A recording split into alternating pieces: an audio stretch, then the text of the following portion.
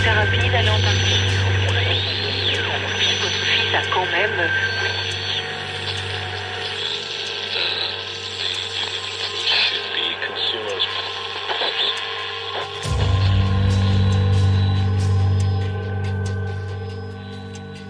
Welcome. I'm your host, and this is Uncomfortable.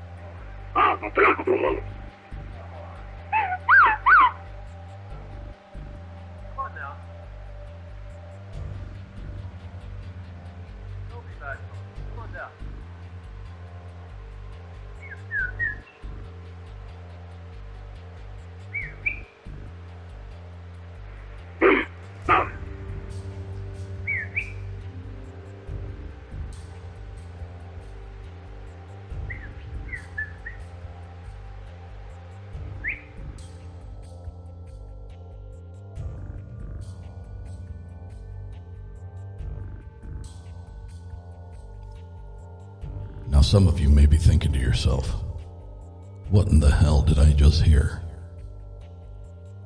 Others of you, I'm sure, know exactly what you just heard. The Sierra Sounds.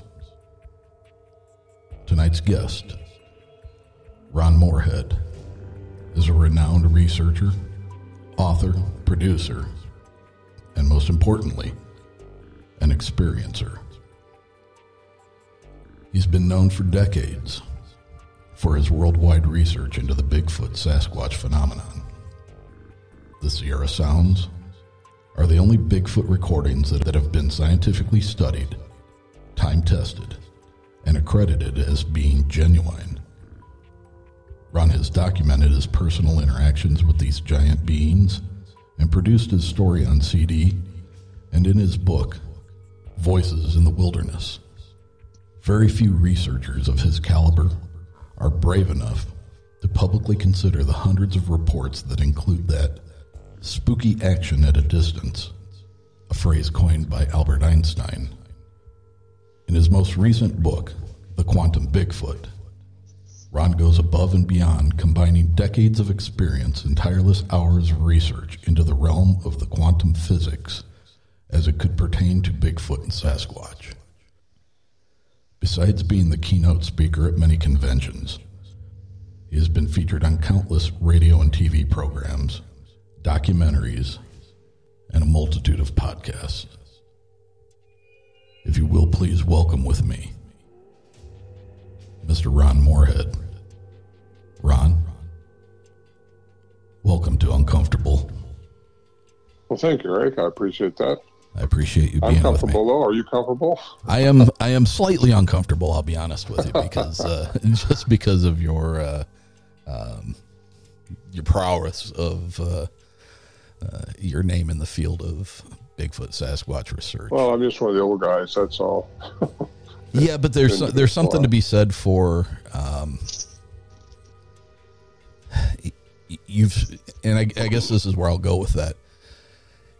You have several people nowadays that I think are into this because they're trying to make a name for themselves. They're trying to make money off of it. They're trying to get the best show on TV.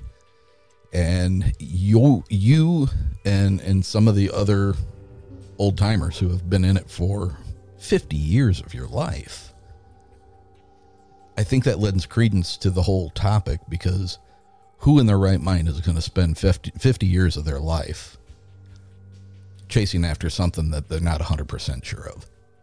Well, that's a pretty good question. Yeah. I'm pretty sure. I was there when all this took place, and I know what we're dealing with. I'm not sure what they are, but I have my conclusions. I don't think any of us can draw some conclusions, but I can certainly put some dots together after 50 years of doing this, and some of the enigmas and some of the strange things that we encountered in the Sierra camp. And the weird things, once I started going down this rabbit hole and I got past the Finding Bigfoot and stuff like that, and I'm not trying to shame those shows, but they are what they are. They're there for entertainment and they're there for ratings. But once I started going and digging deeper and revisiting the Sierra Sounds and other people that go, from a bunch of different perspectives, like the couple of gentlemen on YouTube that take the Patterson-Gimlin film and enhance it and add coloration to it and make things more vibrant and slow things down and add the stabilization to it so that you can see things much clearer as she's moving across that riverbed. That's when the rabbit hole, it doesn't seem like such a rabbit hole anymore. It seems like you're really going after viable information that a lot of people have spent a lot of time on, and I don't believe that they're all crazy. I don't. I've never personally had a visual sighting. I've had a couple of experiences in the woods that were very strange, and till this day I can't explain what happened. But it's kept me out of the woods. Really? And I guess it's from the standpoint of, I don't ever want to be in a position where I would have to shoot one of these things, because I don't think they're an animal. I think they're something much closer to us than just, akin to a deer or a bear walking through the woods. Well, I agree with you on that totally, 100%. I'm pretty sure of it myself. Yeah, and I'm very certain of it myself, just from the investigation that I've done. So, if you would, let's touch on the time that you spent up there in the Sierras. And I know that you've spent a lot of years up there, but initially you were part of a hunting group going up to hunt that area. Right. Yeah, well, the Johnson brothers have been hunting up there since 1958, so it's kind of a hunting camp, very remote in the wilderness, 8,400 feet in elevation and 8 miles on a trail that you can, as close as you could drive to. And anyway, they went up there earlier that year, earlier in 1971, to check out the camp, just see what kind of snow load had been done by the snow load to the cabin, to the shelter, I should say, not cabin. And just to be there, it's kind of a sanctuary for them. It has been, and they just think it's so serene, and it is. It's just a beautiful area of your country. You're back in the middle of nowhere, away from everybody, and they felt like it was just, like Warren said to me one time, it's about as close to God as I think I'll ever get. So they've been visiting since 58. This didn't start happening to them that summer until 1971. And they realized this wasn't a bear out there when they heard the commotion going on around the stove. They was already inside the shelters. Shelters just a group of trees that grew in a circle and wrap cable around it and put deadfall up on that, and then cable across the top, and they deadfall on that, but plastic over that, then put alder brush over that. So it looked like a big beaver's nest, really. The doorway is just a log between two trees that are wedged, so that's how you get in and out. And from the picture, that thing looked like it was absolutely huge. Was that a chore moving that door? No, it was a dried log. We had it strapped in cable. It was, well, I shouldn't say it wasn't a chore. I've done it many times, and you just got to hug it like a big bear and place it in place. But then you have a cable around it, so you strap it, you tie it up inside so nothing can open it from the outside. I think that was the concern, that whatever's out there might come through the doorway, but that's a little bit ridiculous in retrospect. They could have just tore right through the walls if they wanted to. Yeah. So that's how I got involved. They came out with this story about the monster being up there, or something up there, the Bigfoot making all these sounds. And so you knew about what was going on up there prior to your first expedition there. Yes, in fact, that's what got me invited in. I was friends with all of them. The other hunters were up there. The other hunters went back after the Johnson brothers told them. They all went up there, all four of them, excuse me. And anyway, one of the guys got scared off. He just heard the sounds one night. He didn't believe it. Very religious guy. He thought that, the giants in the Old Testament and all that just don't exist anymore. What is this happening? It's a demon or something. They don't know what kind of monster it is. And all they know is they're really horrendous sounds, as you heard. And it's just, the next morning he left a notice, I'm out of here. And he took off and he wouldn't go back. But the guys were day late coming out. So, again, I was friends with all of them. And I wasn't a hunter at the time, but he wouldn't go back. The wives were worried, so they wanted him to go back and check up and see what's going on, because they didn't know what they were dealing with at the time, because going to eat them or carry them away, or just what was going on. So I went back with him on his request, and that's how I got involved. And I decided, well, I just want to be part of this. It's really a nice spot up there, a nice area. Yeah. And so I became a hunter and started hunting with them seasons after that. We started encountering these things off and on. So we all started taking tape recorders with us and started recording. And it wasn't until 1971, 72, when the winter of that year, when Warren Johnson, the leader of the group, he wrote a 23-page letter to Ivan Sanderson, who thought it was probably just somebody pulling his leg, because nobody has stuff like this happen to him, and repeated encounters. So, but Ivan Sanderson sent it to a guy named Peter Byrne out on the West Coast in Oregon, who had a Bigfoot research shop set up there. Peter thought the same thing. It's probably a hoax, but he sent it down to Al Berry, who ended up hearing it. He thought it was a hoax too. Now, we didn't know all this going on. We didn't realize they thought that way about what we were saying, because we're all kind of respectable guys, we thought. Yeah. So you had no idea that all the back talking was going on. We did not. No, not until I seen the letters going back and forth later on, all that stuff, and between them all. Anyway, Al went up there. We invited him in. He went in 72 with the tape recorder also, just like we was all carrying. And he was looking for a hoax. He was looking to see who could be hiding wires or tricking or something like that, or what kind of amplifier could make it sound this loud without leaving a sign of a speaker or something, And he was looking for the hoax. He went through our packs during the day, which we didn't know while we was out walking, and just stuff like that. I didn't know all this till later. And he told me, and he wrote about it in his book that he co-authored with Ann Slate years ago. But he ended up being a friend of mine.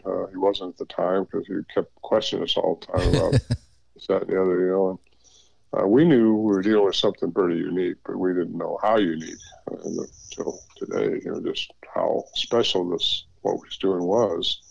We didn't know that it just wasn't ape running around out in the woods that hadn't been classified yet. Okay, so you're, not to interrupt, but you're talking 1971, 1972. So the Patterson-Gimlin film had only been out for a short few years at that point. Yeah, right. And my guess is that at that time there wasn't a whole lot of places where you could see that film. It wasn't like you had YouTube where you could, find 40 different channels that have that video on there. So when you guys were up there and you were hearing these noises and stuff, was Bigfoot in your mind? Was that something that you guys were thinking about? Well, it was at the time. When we started hearing the noises, it certainly was, because something was making that sound. It wasn't bear. It wasn't anything we knew.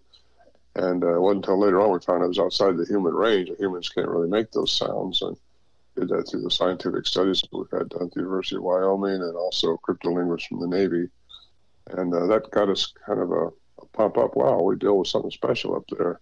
It's not just an ape in the woods, because there's too many strange things going on up there with these sounds, not just the sounds that they were making, but lights and just stuff. And I get into a lot of that in my book. How prevalent was the weird stuff, like throughout the years that you were encountering this stuff? And I read somewhere that you had an instance where a bear came into the camp, and you guys couldn't get it to get out of your camp, so unfortunately you guys had to shoot it.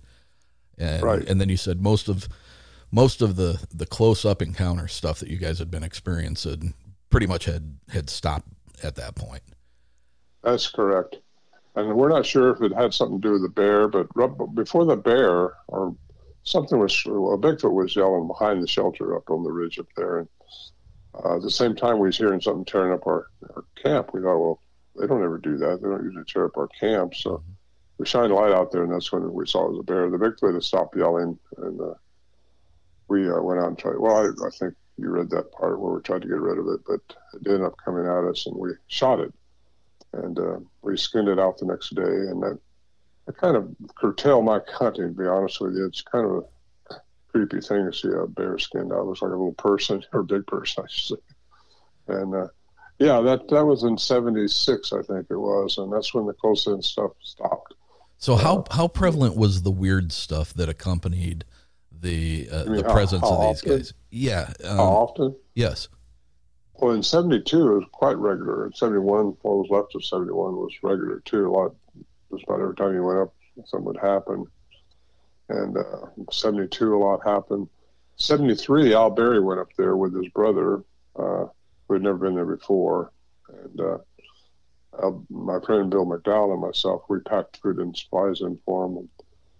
And they stayed there the whole summer. And he said the only thing that ever happened up there was bear. A lot of bear coming around.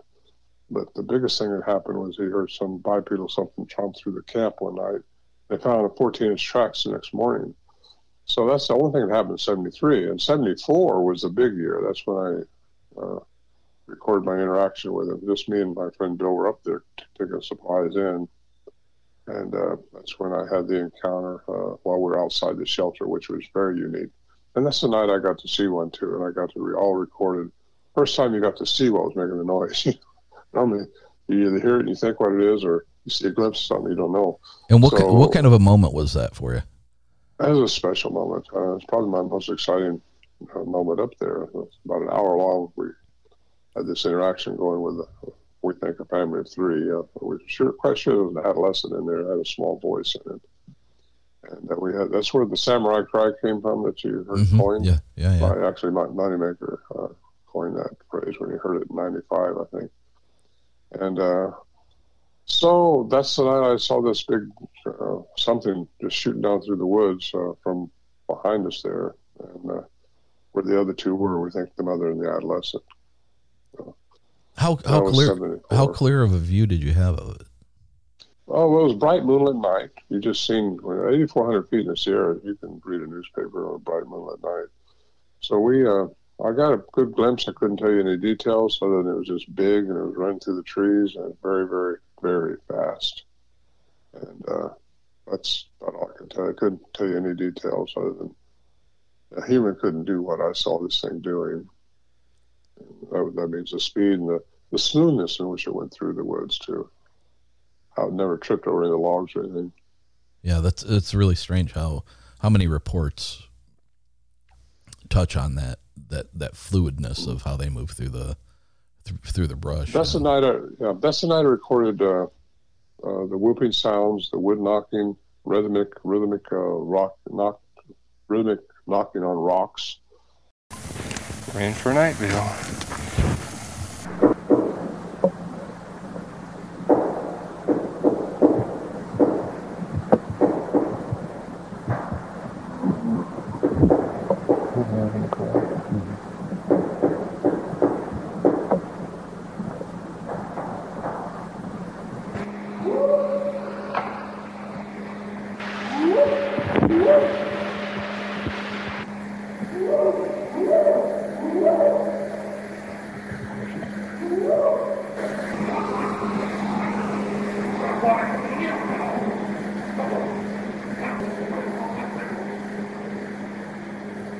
You trying to talk this?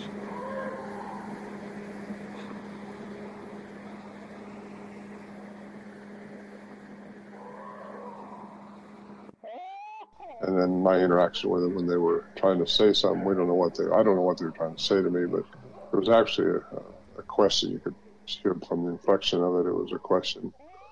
I just was mimicking them back. Again, we underestimated everything we're dealing with in those days, so don't really know. No one can tell. It's cryptolinguist. He just said it's a language by the human definition of language, which means a morphine stream of words would make up a sapient sentence like we're doing right now. Right. No other animal on the face of this planet is supposed to be able to do that. According to Dr. Lieberman at Brown University, he said only humans have the hyoid bone connected to the tongue, the nervous system, into the brain, which you can look at something and talk about it. Where no other animal is supposed to do that. Only humans have that attribute in their vocal mechanism. However, these things have it, but they're not human like us. Right. The study we had done at the University of Wyoming shows where the deposal range of their sounds goes way outside the average human range, below, above, and inside, which tells us they can mimic just about anything they want to mimic. That's a suggestion that has. And that's all in a book, Man Like Monsters on Trial, that Dr. Curlin of the University of Wyoming gave his speech, and it became a paper in a book, Man Like Monsters on Trial. Anyway, he gave that to the Anthropology of the Unknown in British Columbia University, BC. And that was a big hurdle because then we knew, because he said no manipulation was done. They were not speeded up. They were not slowed down. They were actually just what they appeared to be. Those were Alberry's tapes. We're all recording the same thing. Those were very clear, and he had the original tapes that he used, his cassette tape recorder, and that's why it was able to be studied. And that makes that no foul play at all. Then you got the cryptolinguist who hears it in 2008, and he comes out and interviews me and Al Berry both, and he also went back and studied them. He said, this is a language. And he's transcribed a language by the human definition of language. Now that was Scott Nelson, correct? That's Scott Nelson, correct. Yeah, and he's trained to, look for troublesome things in languages, deception, even if it is a language. And it is language. And it goes all the way back to Albert Ostman's story when John Green, a newspaper man, was interviewing Albert Ostman. This kidnappings that he supposedly had. He was held captive for 6 days. And he said there was a male that carried him away in a sleeping bag, and there was a female and an adolescent, two adolescents in this area. And he said they were chattering amongst themselves. Well, that's how I would describe what they were doing up there around us. They were chattering amongst themselves. And I hear that a lot. I hear a lot of people say that. But I also hear people say, well, I heard my dog's name being called. My dog wasn't with me. I heard so-and-so's name, but my so-and-so wasn't around. And they will toy with you. I got to tell you that. They were messing with us up there. We were really trying to put a finger on this thing up there, and we tried to rig up camera traps and everything else. They seemed to be a step above us, beyond us. They either knew what we were doing, or they knew to go around that trap, or they busted the camera. We think we lost 3 cameras at different times up there. But we underestimated what we're dealing with in the 70s. We, again, thought they were just some kind of a beast out there in the woods. Was there a fear? Was there a palpable fear among you guys when these experiences were happening? Eric, there was a definite fear at the beginning with the guys up there because, again, you don't know what's going to happen when these things are making those sounds out there. It just chills you. Like I say, they're all sitting in the shelter there with their guns ready to shoot our way out if we had to. But I wasn't as afraid probably as the guys were at the beginning, just because I knew they hadn't been carried away. And of course, I was 29 years old then, and nothing could hurt a 29-year-old. Right. And we were all, I was me and Bill McDowell about the same age, and the Johnson brothers are about 10 years older than us were. And so there was a fear, there was concern for sure. And these guys are avid hunters, so they thought their guns would stop whatever come through. You've got a 44 Magnum in your hand, and you think it's going to help you a lot, but I'm not so sure it would have. And certainly there was no intention to shoot these things unless they had came through the shelter at us. And had that have happened, then sure, we'd all been deaf right now, but we'd have been shooting our way out trying to. So at the point you had your first visualization of this thing going through the woods. My first visualizing? Yeah, when you first saw it in the moonlight, when you saw it going through the. That was 1974. Yeah. What goes through your head when you see that? What went through my head? Yeah. I was excited, I got to tell you, because we've been dealing with these things now since 71, and it was just really neat that they were interacting with us while we were outside. We got kind of, I don't want to say friendly, but kind of loose with any fear factor at all. I wasn't afraid. I didn't think I was anyway. And but again, we always had guns with us, so I'm not sure if that held them back or if they just, what was really causing them to interact with us the way they were. I think maybe that night when I told you there was an adolescent down there with their mother, I think that's what we think. Didn't see them. I just saw the big one coming down from behind me there, down to where they are down by the creek. And I think maybe the young ones are getting a little bit, maybe they're getting some OJT, some training how to mess with these humans. I don't know. But it almost sounded like they were having some fun with us. I think they were having fun with us. And so they're either training their young ones to deal with us, or the young ones are just getting bold and they're trying to hold them back. I'm not sure, but I think it's got something to do with that. There's 3 of them that night, though, I'm pretty sure. 3 different voices. Well, I've often thought that there must be some sort of parental training with the young ones to in some way, shape, or form make them either fear being seen by us or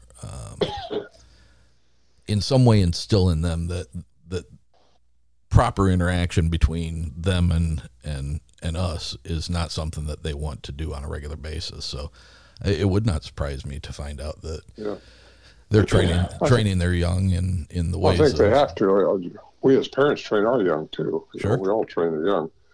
And I think when they're in our environment, our 3D environment, I'm going to call it, because I think possibly they have an attribute that we'll get into a little bit if you want to, but interdimensional attribute. And if that's the case, then they probably do it through frequency, because as Tesla said, everything is energy, frequency, and vibration at its most minute level. So when you get into that, just about everything is possible. Our thinking on a 3D reality is everything is measurable, predictable, physical, and it's just not that way with everything. That's Newtonian physics, and God bless Newton, because he gave us the industry, the mechanical industry. But there's another science out there. It's called modern science, and it was brought to us by Max Planck in the late 1800s, who won the Nobel Prize in 1918 for quantum mechanics. And quantum physics is a subset of that. And if you get into the math of quantum physics, you realize there's a whole lot more going on that we don't see with our 3D eyes. And it's I think it all boils down to vibration. So if they can actually change the vibrational frequency to create, to change their matter into energy or something like that, that would show us why they sometimes have been reported as being disappearing. And it would also mean why they train their children, because their children have to learn this stuff. And it's just a matter of having the attributes that allow you to change your vibrational frequency. And I don't disagree with that at all. I know it sounds like, to most people, it probably sounds like a real stretch for an animal to be able to do that. But well, if they are an animal, Eric, yeah, I think probably we're going to find out they're a hybrid, and they do have the same some of the same DNA that we have. There's been two studies done on that now from DNA, and they've both been downplayed by mainstream science because they show human mitochondrial, which is a maternal side, right, and that gets it into what, well, we're going to get into biblical terms. Nephilim in the Old Testament says that fallen angels, which we'll call them aliens for the time being, call them aliens. Aliens came down and started messing with the genome of humans, humans is what we are, and that we've been given dominion on the planet. But that was, I think, pissing off our Creator, and so that's what's called the deluge. It caused it's kind of supposedly wiped them out for the time being, anyway. However, I know this is all just guesswork, at this point. But do you think, with the advent of another culture coming down and then messing with the human genome, altering the DNA to possibly produce what we're talking about, Sasquatch, do you think that we were in our current state the way we are now, hairless and basically modern man, and then they messed with us, or did they go back further? Was it when we were still hair covered and dragging? Well, I don't know. I don't know what we looked like 6,000 years ago or 10,000 years ago. However, the troglodytes, which that's what you're referring to, I think that's what they're messing with. I think aliens have been coming here for eons. I'm quite regular with that because it's been established now that aliens have been here. I've seen evidence of them myself personally, and they have to be more advanced than what we are now, and to be here, to come here anyway. And I think we were created by a special alien, and I think that's from the troglodytes, in my opinion. I would disagree with Darwinism. I do think that we evolved. However, that was our bodies. What happened to us gave us our cognizance and our sapience. That was something special that intervened into the troglodytes and created something in their likeness, which is man. And that's us. So I think they probably messed with the genome of a lot of different species on this planet. And I think there's been a lot of different types of aliens here, and they're all seeking this planet. This planet is the jewel of the solar system. It's just a gorgeous place. And here we are screwing it up, and I think it maybe concerns a lot of them. Aliens I'm talking about now. Yeah. Bigfoot, too. Yeah. You hear a lot of reports of these Bigfoot things being seen around where they're clear-cutting timber, and I think that really disagrees with them. I get off the subject pretty easy, Eric. So No, you're fine. We're just having a great conversation. So yeah, wherever it goes is absolutely fine with me. We're still on the same topic. It is odd that it seems like so many hunters run into them, and hunters are harvesting animals from an area that obviously they reside in. So are they looking at that as an attack on their food source? I don't think so. I don't think they care. They're supposed to, I think, kind of stay out of our way because we've been giving, I think, dominion on this planet. We're the human being, the race that's been given this planet to screw it up or make it better, whatever we're going to do. And they're not. But they are caring. I think they care. At least some of them. They're not all the same. I don't think all these Bigfoot creatures are the same. Depending on what gave them the nuclear part of the DNA, which is the male counterpart, that would be similar to what you read in ancient texts as far as the genome being changed by aliens into creating giants. These things are giants, and they get really big. Some of them are reported to be 15 feet tall. And some people just, I can't believe that. They can believe it maybe a 7 or 8 foot tall one, but not a 15 foot tall one. I could I can even go 9 foot. See, you won't go any further though. but I mean, my God, could you imagine something 15 foot tall towering over you like that? That would just, I don't know that your mind could wrap. I don't think your mind could wrap around it. That would be a pretty frightening thing, probably. Yeah. I know what I saw was not 15 feet tall. It was certainly bigger than what we are. I would guess it to be probably 8, 9 foot tall when it's shooting down through there. It was a big male, I think. And anyway, there's reports of them, especially up in Alaska, which really I just came out of Alaska on an expedition up there, filming expedition, and these things have been reported up there. There's Alaska Triangle where a lot of people are seeing these things, and they're seeing big ones. I mean, bigger than 8 or 9 foot tall. They're seeing them 15 feet tall. I have a theory that maybe their pituitary gland that doesn't cut off like ours does. And if they can step out of our three-dimensional environment and get into another dimension of the fifth or whatever, time as we perceive it with us day by day doesn't exist anymore, so they wouldn't be aging like we do. That makes a lot of sense, doesn't it? That does make a lot of sense. An awful lot of sense, yeah. Well, some people can't wrap their head around that stuff, but it is quantum mechanics, and it is, let me quote, you know who Nikola Tesla was, right? Sure, yes, sir. Yeah. He says, the day science begins to study non-physical phenomena will make more progress in one decade than all the previous centuries of its existence. I think we're in that era now. And they're getting... That guy was so far ahead of his time. Oh, yeah. But like Max Planck, he's, like I say, the father of quantum mechanics. He said, science will... let's see how they get it. Science changes one funeral at a time. which means you got to get the whole thinking out, just get some fresh minds in there to get on this. Cause I know these scientists. I've been all over the world with them. I've been in Russia, speaking at the Darwin Museum over there at Moscow, and in Siberia. I've been down in Peru and Bolivia a few times too with scientists. And to get into quantum physics to try to explain the enigmas associated with these things is just out of what they want to deal with. They're trained, classical science is trained in the parameters of classical science, which is Newtonian physics, which we talked about earlier. And if you get into everything, it has to be measurable, predictable, physical, material. You find that that's just not the way everything is. That's just for us in our 3D environment. There's more going on around us, so we just don't see.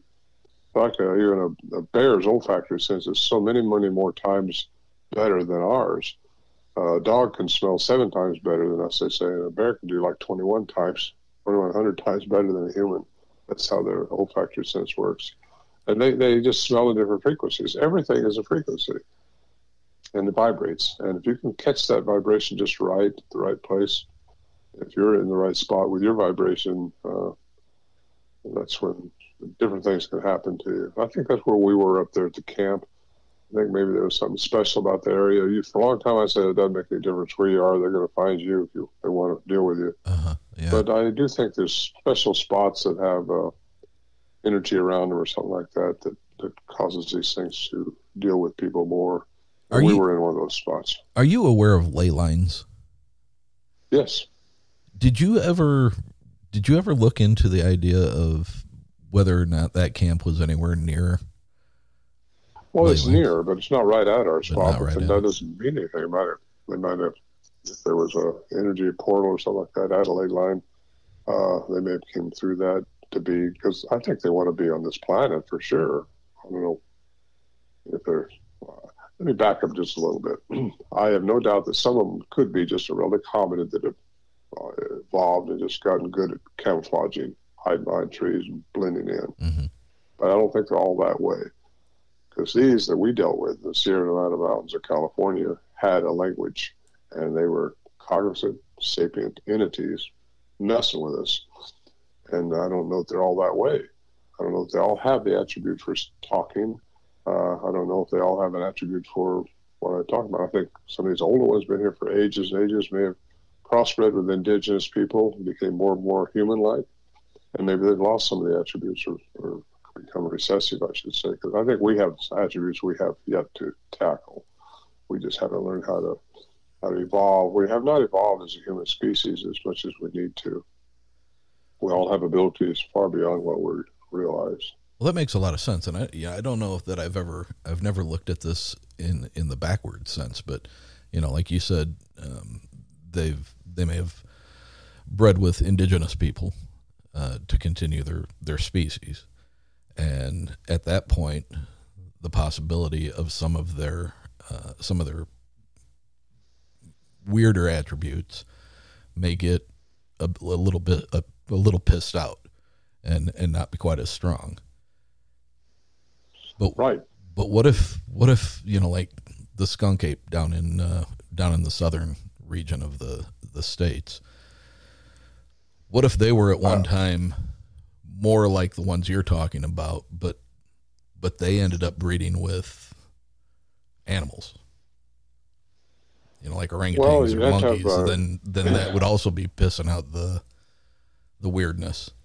Well, they would have to have a special, they have to be made up with 23 pairs of chromosomes instead of 24 pairs, like all animals have 24 pairs. We have 23 pairs, Yeah. So whatever inbreeds with us needs 23 pair of chromosomes. And that would make them more apt to choose an indigenous person, a human of some type. Or unless there, again, is some manipulation going on with those by the aliens. And I sound like a nut. If I'd been talking like this 10 years ago, they'd probably throw me in a can. But really, I can talk openly about aliens. I felt like this for a long time. They are here. They have been here. They live in another dimension, most of them. And when they come out of that, if they're living in our three-dimensional environment, they live by our rules. So I think a lot of them want to stay where they are for a while, but they want to acclimate their species to this planet, which again is the jewel of the solar system. And they like the water here. They like everything it's got, and they want to be here. They want to be part of it, so they acclimate their species. That's why you hear reports of the dog man. You hear reports of all kinds of weird things out there. What's a big bird that flies around? Yeah. Some guys report that to me. At the Coast Guard camp, I said it was down from the mountain from our camp. Really? They swore up and down. They saw this they call it a pterodactyl. And I said, you seen what's those big birds? Golden eagle, harpy eagle? No, they're bigger than that. They're condors. Oh, condors. Yeah. You've seen a condor. They swore up and down. It was not a condor. This thing had a leather look to it. It had a pointed beak on its head, and its whole head was small with a pointed. And they said it just sit on top of this huge pine tree for the longest time and just lapped off. So I don't know what to think about that stuff. Then you hear the stories on the Skinwalker Ranch. You've heard of that, I'm sure. Oh, God, yeah. And the stuff that's supposedly gone on there. And that's something our government put $30 million into that project, just trying to figure out what's going on. And then what's really interesting to me about that place is once Mr. Bigelow sold it over to the new curator of it, he's never really parted with any of the information that they garnered from the time that they spent there. That information is still being withheld by Bigelow, and kind of makes you wonder why. Well, I think I know why. I think our government is involved in this. I hate to say this, but I think there's a cover-up going on. I think they know about these things. They don't want the information out because it's going to throw a kink into so much of the history books, Darwinism, religions. It's going to change everything once. But I think they're just feeding us a little bit of what they think we can handle at a time. Just a little bit of, like the Roswell crash that happened in 1947. Well, that was a weather balloon for a long time. All of a sudden, no, there was aliens there. Some of them died, some lived. Da-da-da. But they started really getting interested in what we're doing after the atomic bomb went off. And now they're interested again because of the threat of war and some of these nuclear weapons we got out there. And they just I don't think they want us to screw this Earth up. And that's what we're doing. We're just warring, killing, hurting, and that's got to slow down. It's got to stop. Well, if raping the rainforests creates issues throughout the rest of this world, because we've done that, or the pollution in the seas creates issues in other areas of this world, then it would make sense that if we're doing things to the entire planet, that it could affect things off of this world as well. It could throw other things out of kilter throughout. Well, that's the word I'm hearing. Yeah, it could throw the whole, everything out of whack. And I think they really want us to just do better. And I think once we really get on the edge of terminating ourselves accidentally or something through war, I think there will be a big intervention, and they will stop it. They have the technology to stop it too. What do you think about the government's recent change of heart with coming out and admitting that they have? Well, they got too many of these retired officers coming out of the woodwork and telling what really takes place at Area 51, different places with aliens, and of course now you got the film that came out by the Commander Fravor, who filmed one for the Navy, and you got all these other people now stepping up, very credible people who've been in government work, and they're saying this is what happened, and you hear all this stuff, and I think Edgar Mitchell was one of them too. He was an astronaut, Yes, yeah. And he was into more than just UFOs. I mean, he did. I remember reading he did some kind of an odd experiment while he was up there, as far as I don't remember if it was astral projection or it was something to do with his mind, and he was into all kinds of stuff that Well, he made a quote I got right here if you want to hear it. Sure. It says there are no unnatural or supernatural phenomena, only very large gaps in our knowledge of what is natural. We should strive to close those gaps of ignorance. We should strive to fill those gaps of ignorance. And so he knew there was something going on. He also said, it takes classical science and quantum sciences together to have clear perception. Well, what does that mean? Yeah. You got native lore that says they live in two worlds. Well, what does that mean? And they say, well, they live in trees. Then I've had people say, I saw them come out of a tree. How does that work? And you got this. I was filmed in 2018 by David Pilates, who hunted missing 411. Yes, very. I got about a 15-minute. Pardon me. Very good show. I remember. I was very surprised to see you at the end. It was very nice. Did you see my part of it? I did. Yeah, I was excited. I guess it excited me because, one, I think I've followed Dave's work, and I think Dave is very careful not to make any alluding to Bigfoot being responsible for any of this stuff. Right. But yet, when he brought you into the end of Missing 411, The Hunted, I don't know if that was his nod to his followers that, this phenomenon could be a part of what's going on. Mm-hmm. Well, he will never, like you say, he's a retired detective. He's been a cop for years and years and years.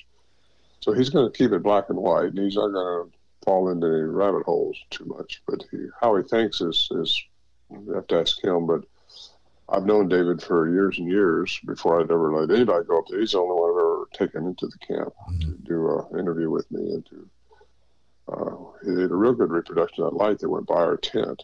And it looked just what it looked like. His videographer did a really good job on that. But what I was going to get at about that whole section, the whole thing he did was the part right after mine of the lady who was tree hunting. Yes. Seeing that pixelation form going from one tree to another. Well, that's the same thing that's reported to me several times over the years about these things being pixelated. And I think that's their matter turned into energy, and you're seeing the energy. There was a lady here. She said she was out walking her cat, and she had her phone with her. And the cat started acting real strange, like it's seen something. So she was looking around. She started recording with her phone. Her cat just started looking at the weeds going by, and she started filming the weeds going by. She didn't see it with her eyes, but she looked at the film later, and she showed it to me. It was a pixelation of something, some kind of a form of something moving along, and the cat was following. See, animals can see outside of our visual perception. Right. Yeah. They see better than we do. Most of them do. Not all of them, but most of them do. We only see within certain frequencies, the light's frequency.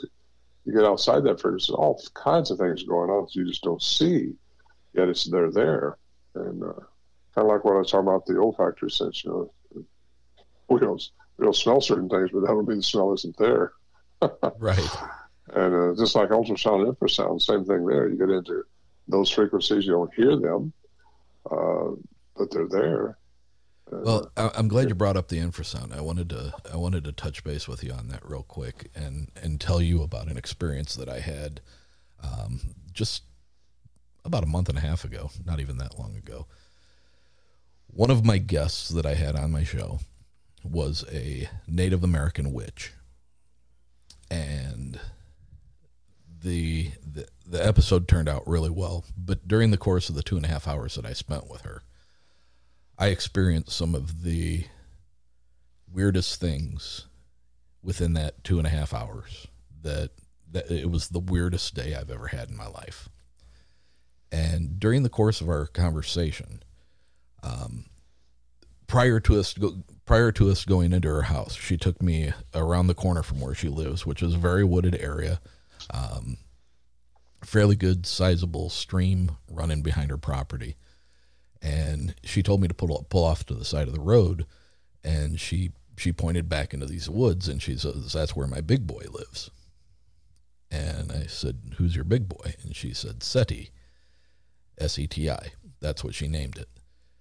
And I thought that was odd, because SETI is also the Search for Extraterrestrial Intelligence, the foundation that had for years been looking for extraterrestrial life. But she said that it's an Egyptian name.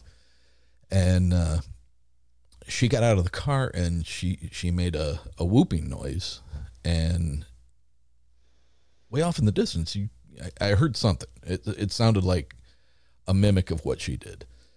It wasn't very loud, but I heard it. And later that night, while we were in the middle of our interview, again, she started talking about this creature, and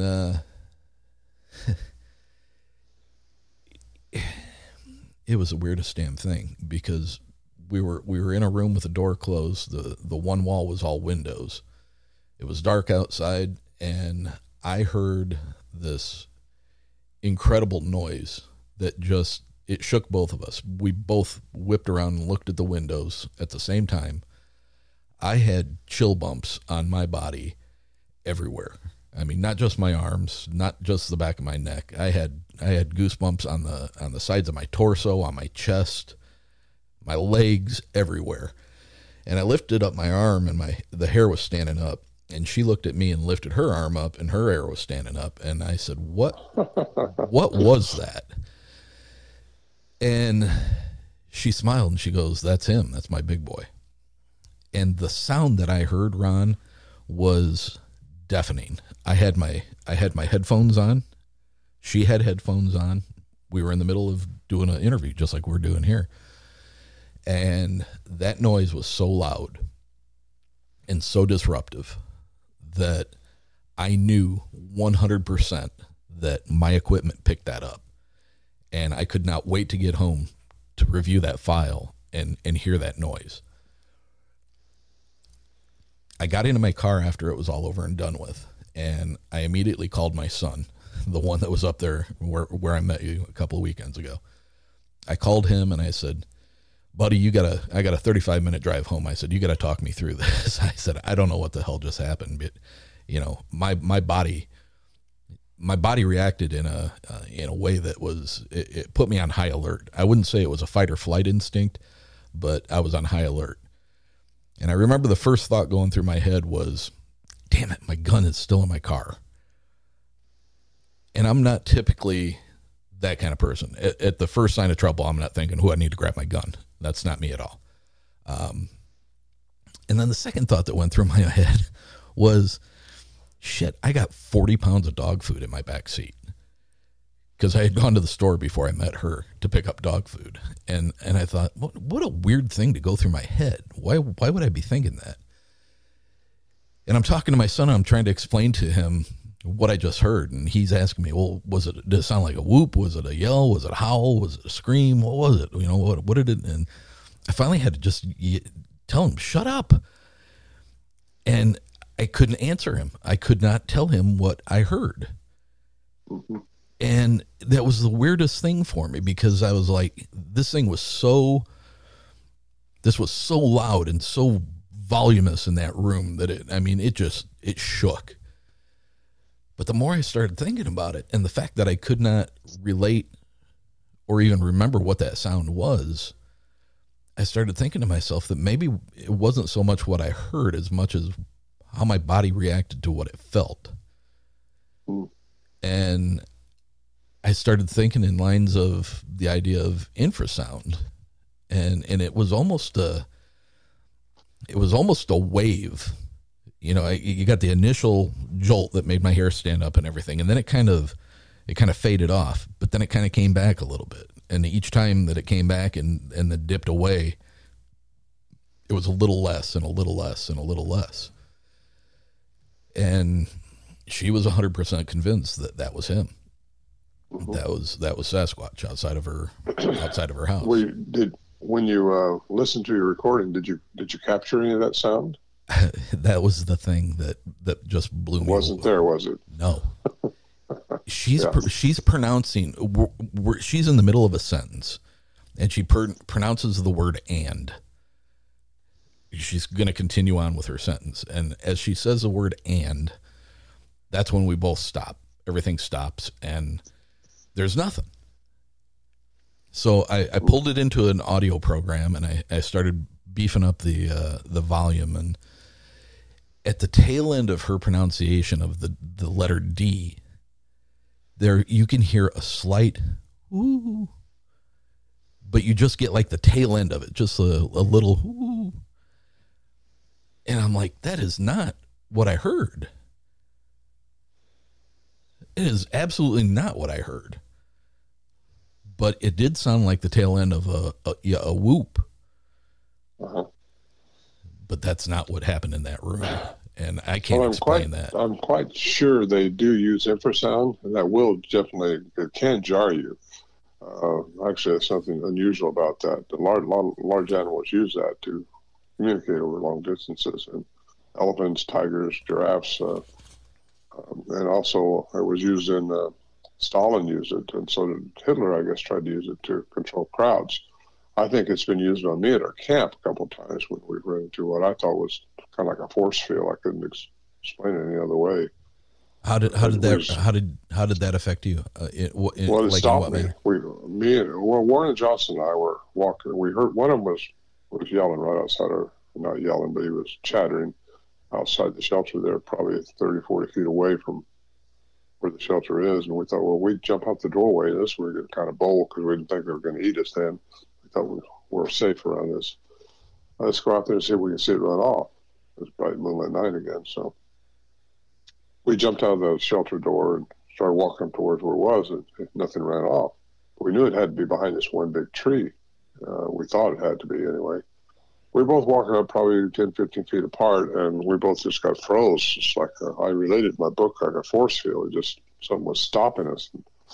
And we couldn't go further. He looked at me and said, I don't know about you, but I can't go any further. I said, I can't either. So we turned around. We could go backwards. We could go forward.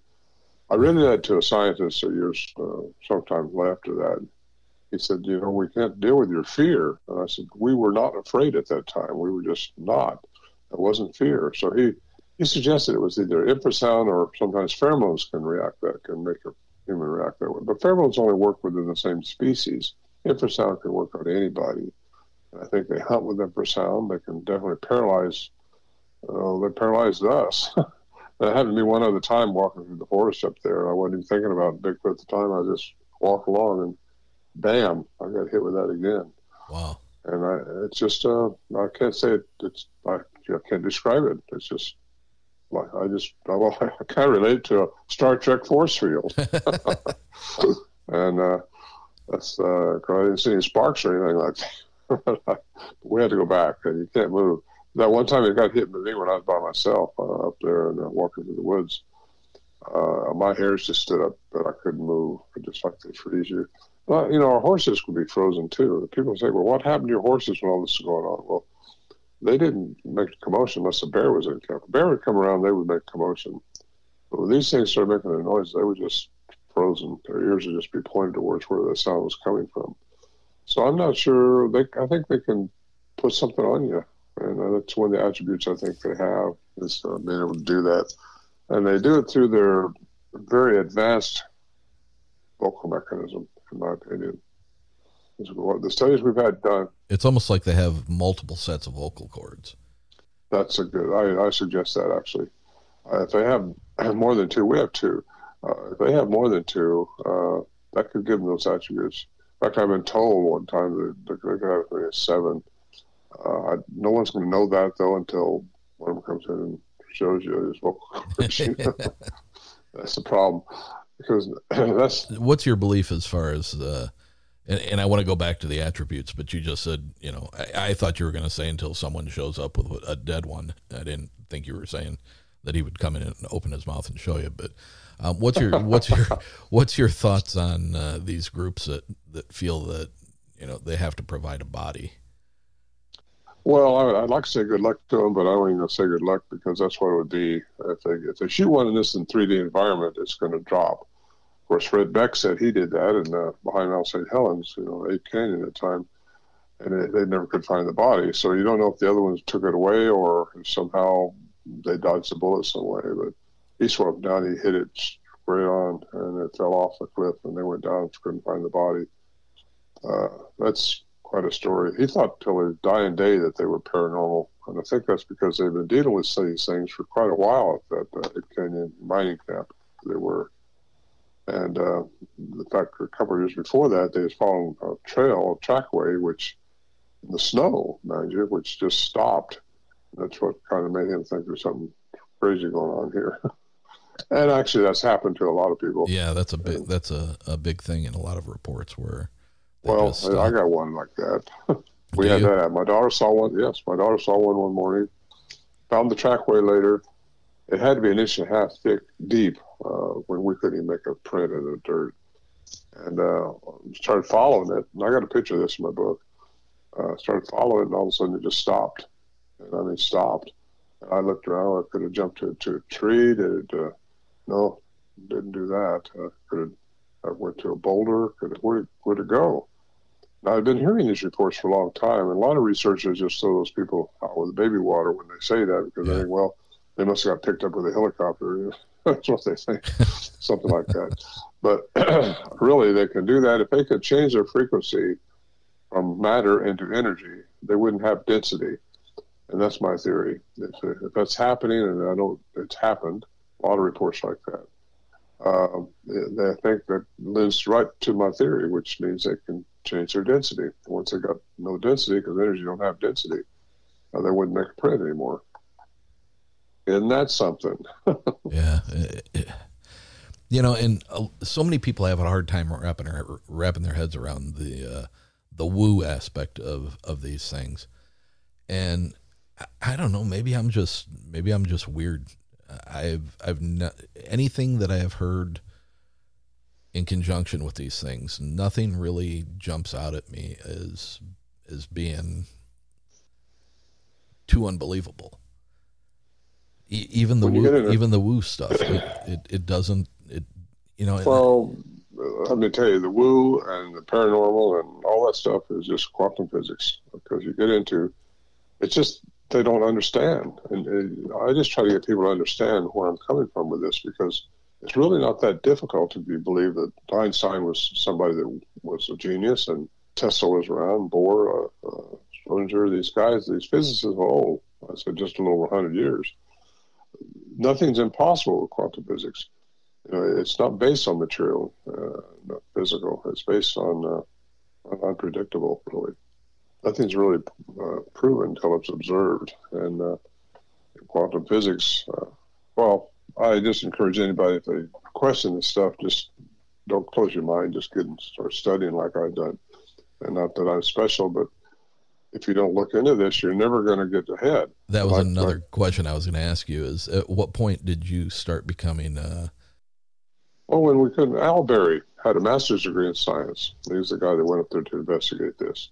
We thought it was a hoax to start with, but then he got captured in it and he couldn't figure it out. He said, whatever you do, stay with science. Don't talk about the strange stuff that went on up here. No one's going to believe you. And in fact, Bill McDowell, I just talked to him a few months ago. And I said, Bill, you ever talk about this to people? He said, no, I don't talk about this to people. He said, because he said, it's hard enough to get them to believe there's a Bigfoot out there, much less that they do what they were doing to us up there, which is all kinds of crazy things. One time we thought our camp was being tore apart, everything was being shambled, and we thought, whatever it is, I don't know what it is, but we looked out there later and nothing had been changed. Well, how do you explain that? How do you explain that light that went by us in 2016 that David Pilates recreated in his film? Well, there's even been people that report like the sound of closing car doors and like machines, like heavy machinery in the woods. And yes, I thought a car door sign outside our shelter one time up there. You can't get a car up there. My gosh. So I think they can either make you think that's what you heard or you heard it. And if you heard it, that means they did it with their vocal mechanism, or you're hearing into some other portal or something. I don't know. It's just, I thought I heard it sounded like a 10-ton hummingbird or something up above us. It's just a big whooping sound, not whooping, but humming sound, like a tuning fork I was related to. Huh. And this is daytime. I couldn't see it. You couldn't find the source of it. None of us could. And just, what do you do with that? You kind of just put it up on the shelf and shrug your shoulders until you finally start realizing everything has to have an answer or it wouldn't be a problem. So you got to find the answer. So when Al Berry said stay with science, I figured I got to get into what could cause this. And I got into quantum science, started reading that 15 years ago or so, just got into, well, wow, there's some things that quantum science might have some answers for us here. And I think it does. It's all about frequency, energy, and vibration. At our most minute level of existence, we are energy vibrating at a frequency. Right, yeah, exactly. Everything is. And if you can find the frequency of something, you can change its matter. So if you can get on the right frequency, you can change the matter. And that's how things, I think, can disappear. I think that's how people get healed by the masters of old, how they heal people. They said we can do that too, but we've not evolved that far. I mean, I can't walk on water. I can't even change water into wine yet. If I could do that, I could make a lot of money. Yeah. But, that's supposedly we can do that stuff. Well, most people just say, well, that's not what they meant. There's just something. Nah, it couldn't be that. But, it's funny you said we haven't evolved into that yet. And I almost wonder if the possibility is that maybe we had that at one point and we have evolved out of it just simply because of our the way we've civilized ourselves. I think so. I think putting 4 walls around us and locking your doors every night and not having to worry about rain falling on your head because you have a roof above you, I think senses have been dumbed down throughout the many hundreds and thousands of years that we've been, air quotes, civilized. Yeah, I think you could be right on it. I agree with you. I think at one time the human race was made to do what these things that, well, I'm going to say his name, Jesus Christ did. I think we were all able to do that. And he said we could do what he's doing. However, none of us are doing it because he was one with the Creator. We are all one with that Creator, whoever that is. You can call it God, you can call it Elohim, you can call it whatever you want to call it, but it's something very special, very high. Being of light has changed the DNA of a troglodyte and made us who we are as a human being. They give us the attributes, the cognizance. We all have telepathy ability. We can hear, we can sense things if we just open up our pineal gland, which I got a whole chapter on the pineal gland in my book. How I think it's a receptor in your head, and if you can learn just to open that up and decalcify it by your diet, so it can actually be the third eye that it was meant to be. It has all the attributes of an eyeball, except it don't have to require light like our 2 eyes in front do. You can connect that with the brain, the front brain, and you will sense things that you will be more intuitive about everything. And then you got to make sure your brain is in coherence with your heart, because your heart is a big energy thing. When you get that big feeling of a gut feeling, that's what you should go by.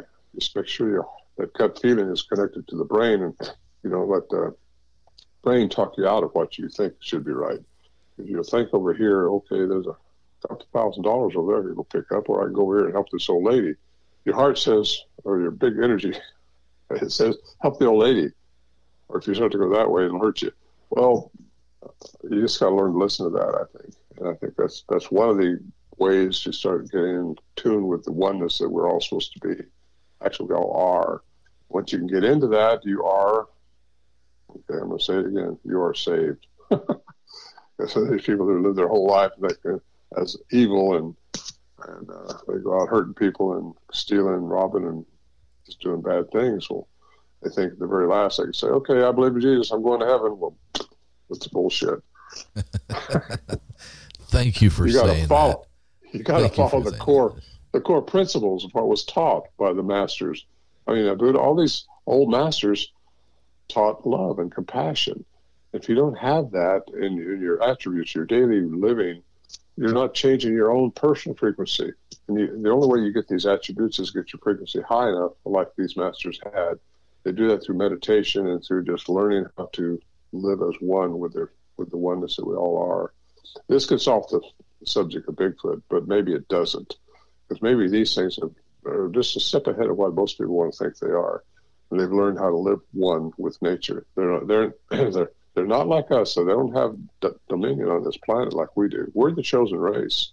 We are chosen. I think even UFOs and aliens are probably envious of us, because we have what they want, and we have been given the opportunity to experience life on this planet.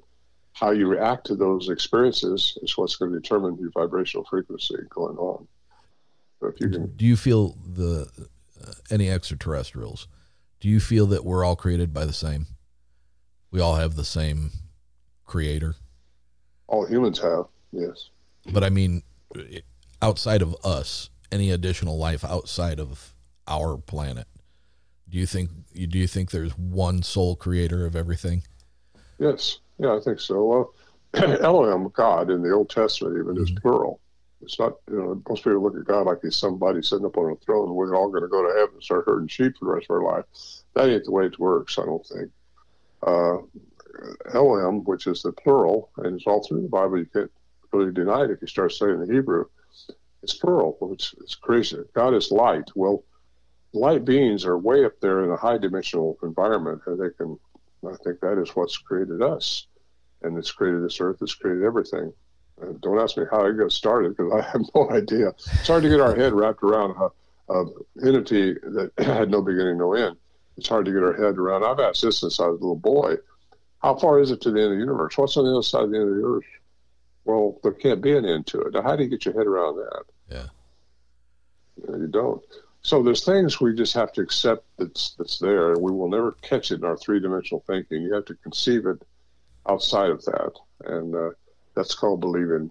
And anyway, I can go on and on like this. Well, back to some of the attributes of these things that are. Thank you. What about the mind speak, the telepathy? Is that anything that you've ever had any contact with? I don't know.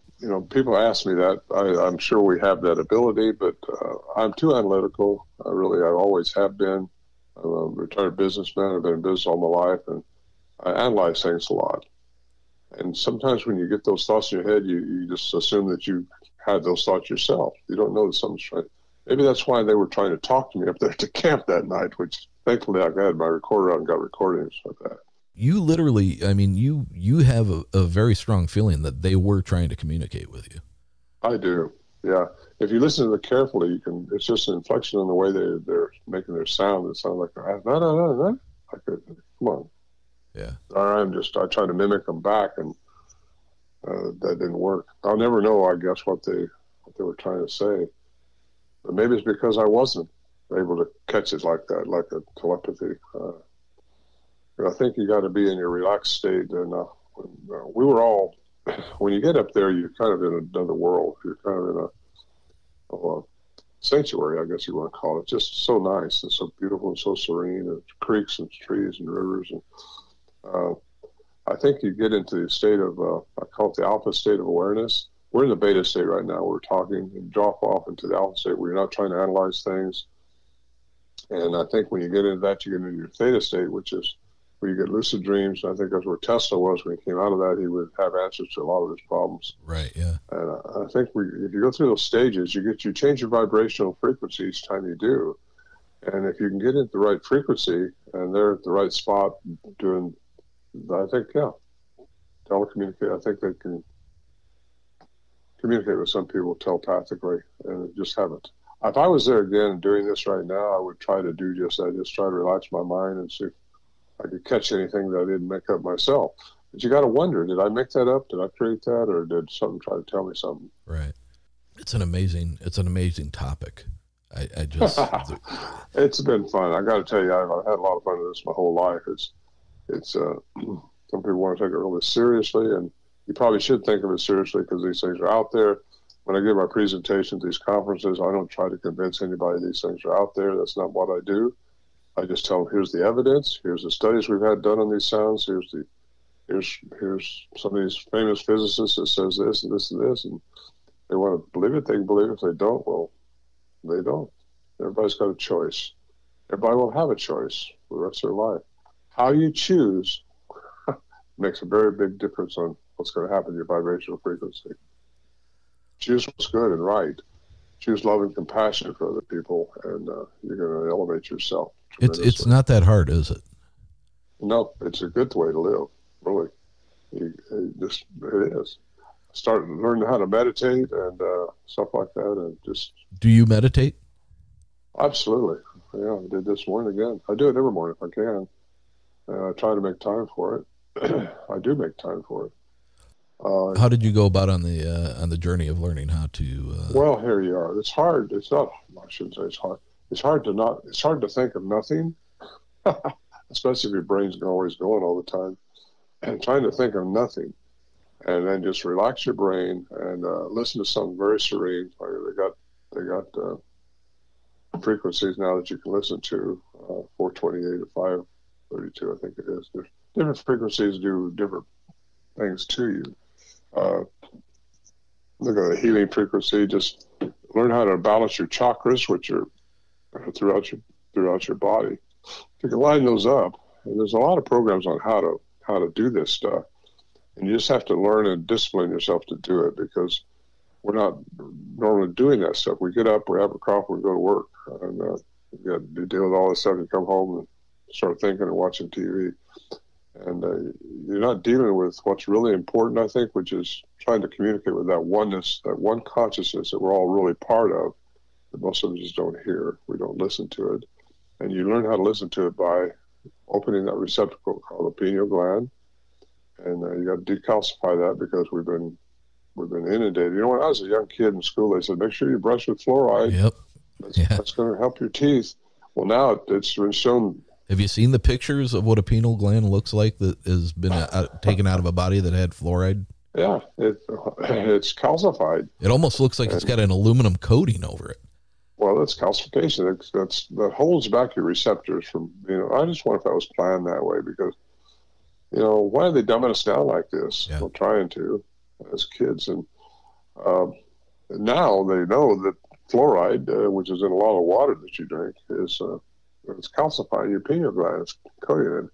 We eat GMO foods. Now we mostly are non-GMO now. Just about everything we eat is non-GMO, and just trying our best to clean the pineal gland up from the years and years of being having the wrong diets. And once you clean that up and you've got your receptor open, then you start meditating. You can receive. Once you receive, put it to work with your brain. Make sure your heart and your brain are in coherence. I said a lot of stuff right there really fast, didn't I? No, but it makes complete sense. Ron, before we wind this up, the last thing I'd like to know from you is how has, and I'm not talking about the enjoyment that you get out of going and doing your talks and your lectures and writing your books and all of that. What I want to know from you is How did that experience up in the Sierras within those first couple of years when you were having all this activity and you had your sighting and stuff? How did that affect your life? What have you taken away from it? Well, it pretty much changed me. I was brought up religiously, and when you realize there's just so much more going on, and instead of just thinking about this stuff on Sunday and bowing your head and talking to a plate at dinner time, there's more going on, and it just made me, I hope, become a better person and become more aware, a more aware person. And knowledge is your friend, and keeping an open mind is so critically important. I don't throw anybody's report away anymore when I read them or hear them, but I put it in my brain and just wonder if it fits in any of the other dots that I got going on. If it does, then I get it credits. And this thing about these things disappearing, trackway stopping, all that strange stuff, I don't throw that away, because people have that stuff happening more and more and more every day now. I get reports every day of my life. I get emails from people wondering about this or telling me about that, and I appreciate that. It just adds to my vocabulary of all these things I've seen and witnessed myself and done. So it's changed my life. You want to know what it done.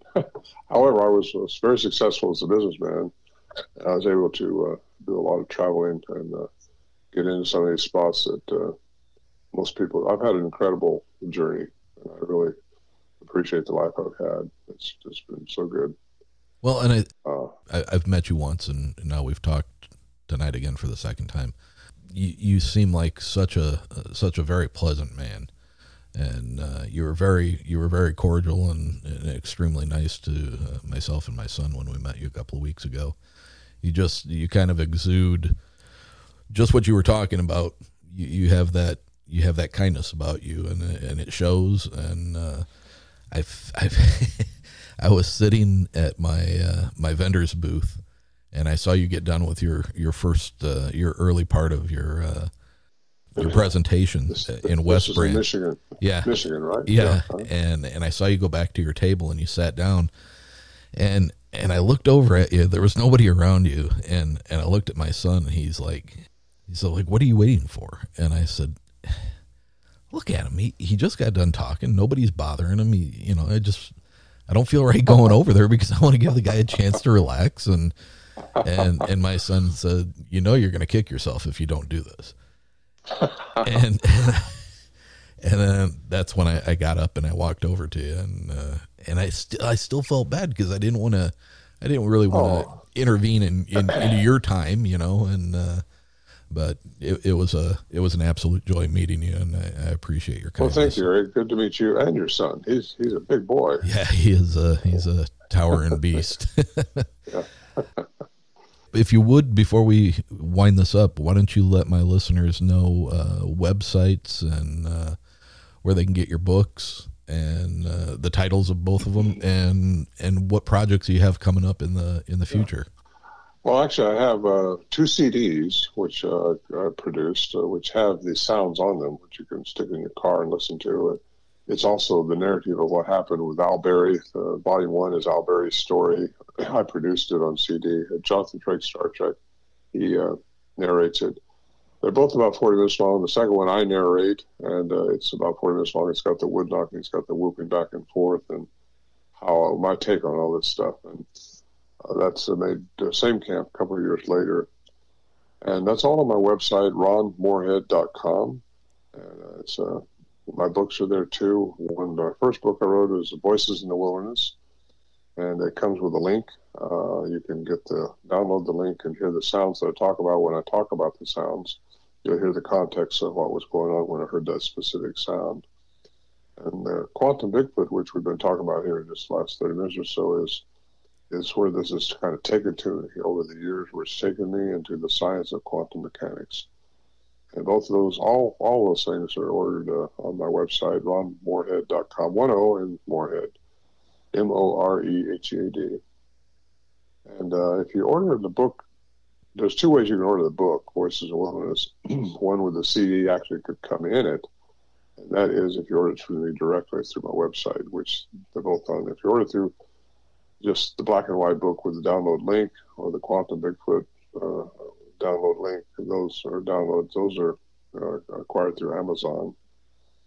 And that's how I had those set out. I just couldn't keep up with them, trying to mail them out myself. So, but I do mail out the CDs, and I do mail out the book with the CD in it. Fantastic. Any projects coming up? I know when we were talking at the West Branch conference, you said you had you were kind of running off an itinerary of where you were headed and what you were doing, and you were still going on expeditions. Well, I just came back from Alaska. I was on a filming expedition up there.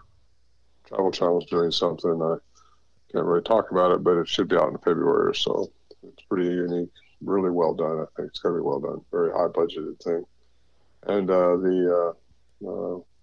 let's see. Oh, I'm going to be in Gatlinburg here next month, or in July, I guess it is. I've got to go to California in June on an expedition down there. And then I'll be with George Norrie here in Everett, Washington in September, I think it is, yeah. You're a busy so man. I just, what I do is, I'm not real big on, I'm 79 now, and I don't jump out of helicopter or anything like that anymore. I don't want to sleep on the ground. I don't blame you. Well, I've done a lot of that, and it's not what I want to do now. And so I don't do a lot of expeditions that require me to sleep on the ground or out in the middle of nowhere or do the midnight walks looking for glowing eyes or something. But I do enjoy people's stories, and I like to see how they fit in with my idealistic thoughts on how this whole thing works. Bigfoot could be the small part of this whole big bubble that we live in. I got a feeling it is. I think it's... You got to look at the bigger picture, I think, here. And Bigfoot is not the bigger picture. It's just what I happen to get involved in. And it's just one aspect probably brought me to thinking the way I think now. What about a movie? By the way, energy can't die. What's that? I was going to say, energy can't die. We're all made of energy. Yeah, that's very true. So you just change forms. If you're a religious person, you say you're going to go to heaven. If you're a physicist, you change to another dimension. So there you go with that one. What was your question? Did I hear a rumor that you had a movie project in the works? Well, there's supposedly one going on, but you never know how these production companies are going to be. This last one I was with in Alaska, it's going to really happen. I think that one is. They put too much money and invested in me to not do something about it. Mm-hmm. But most production companies, they do something on you and spend $10,000, $20,000 maybe just for a sizzle reel, and then try to sell it to a network, to distribute it.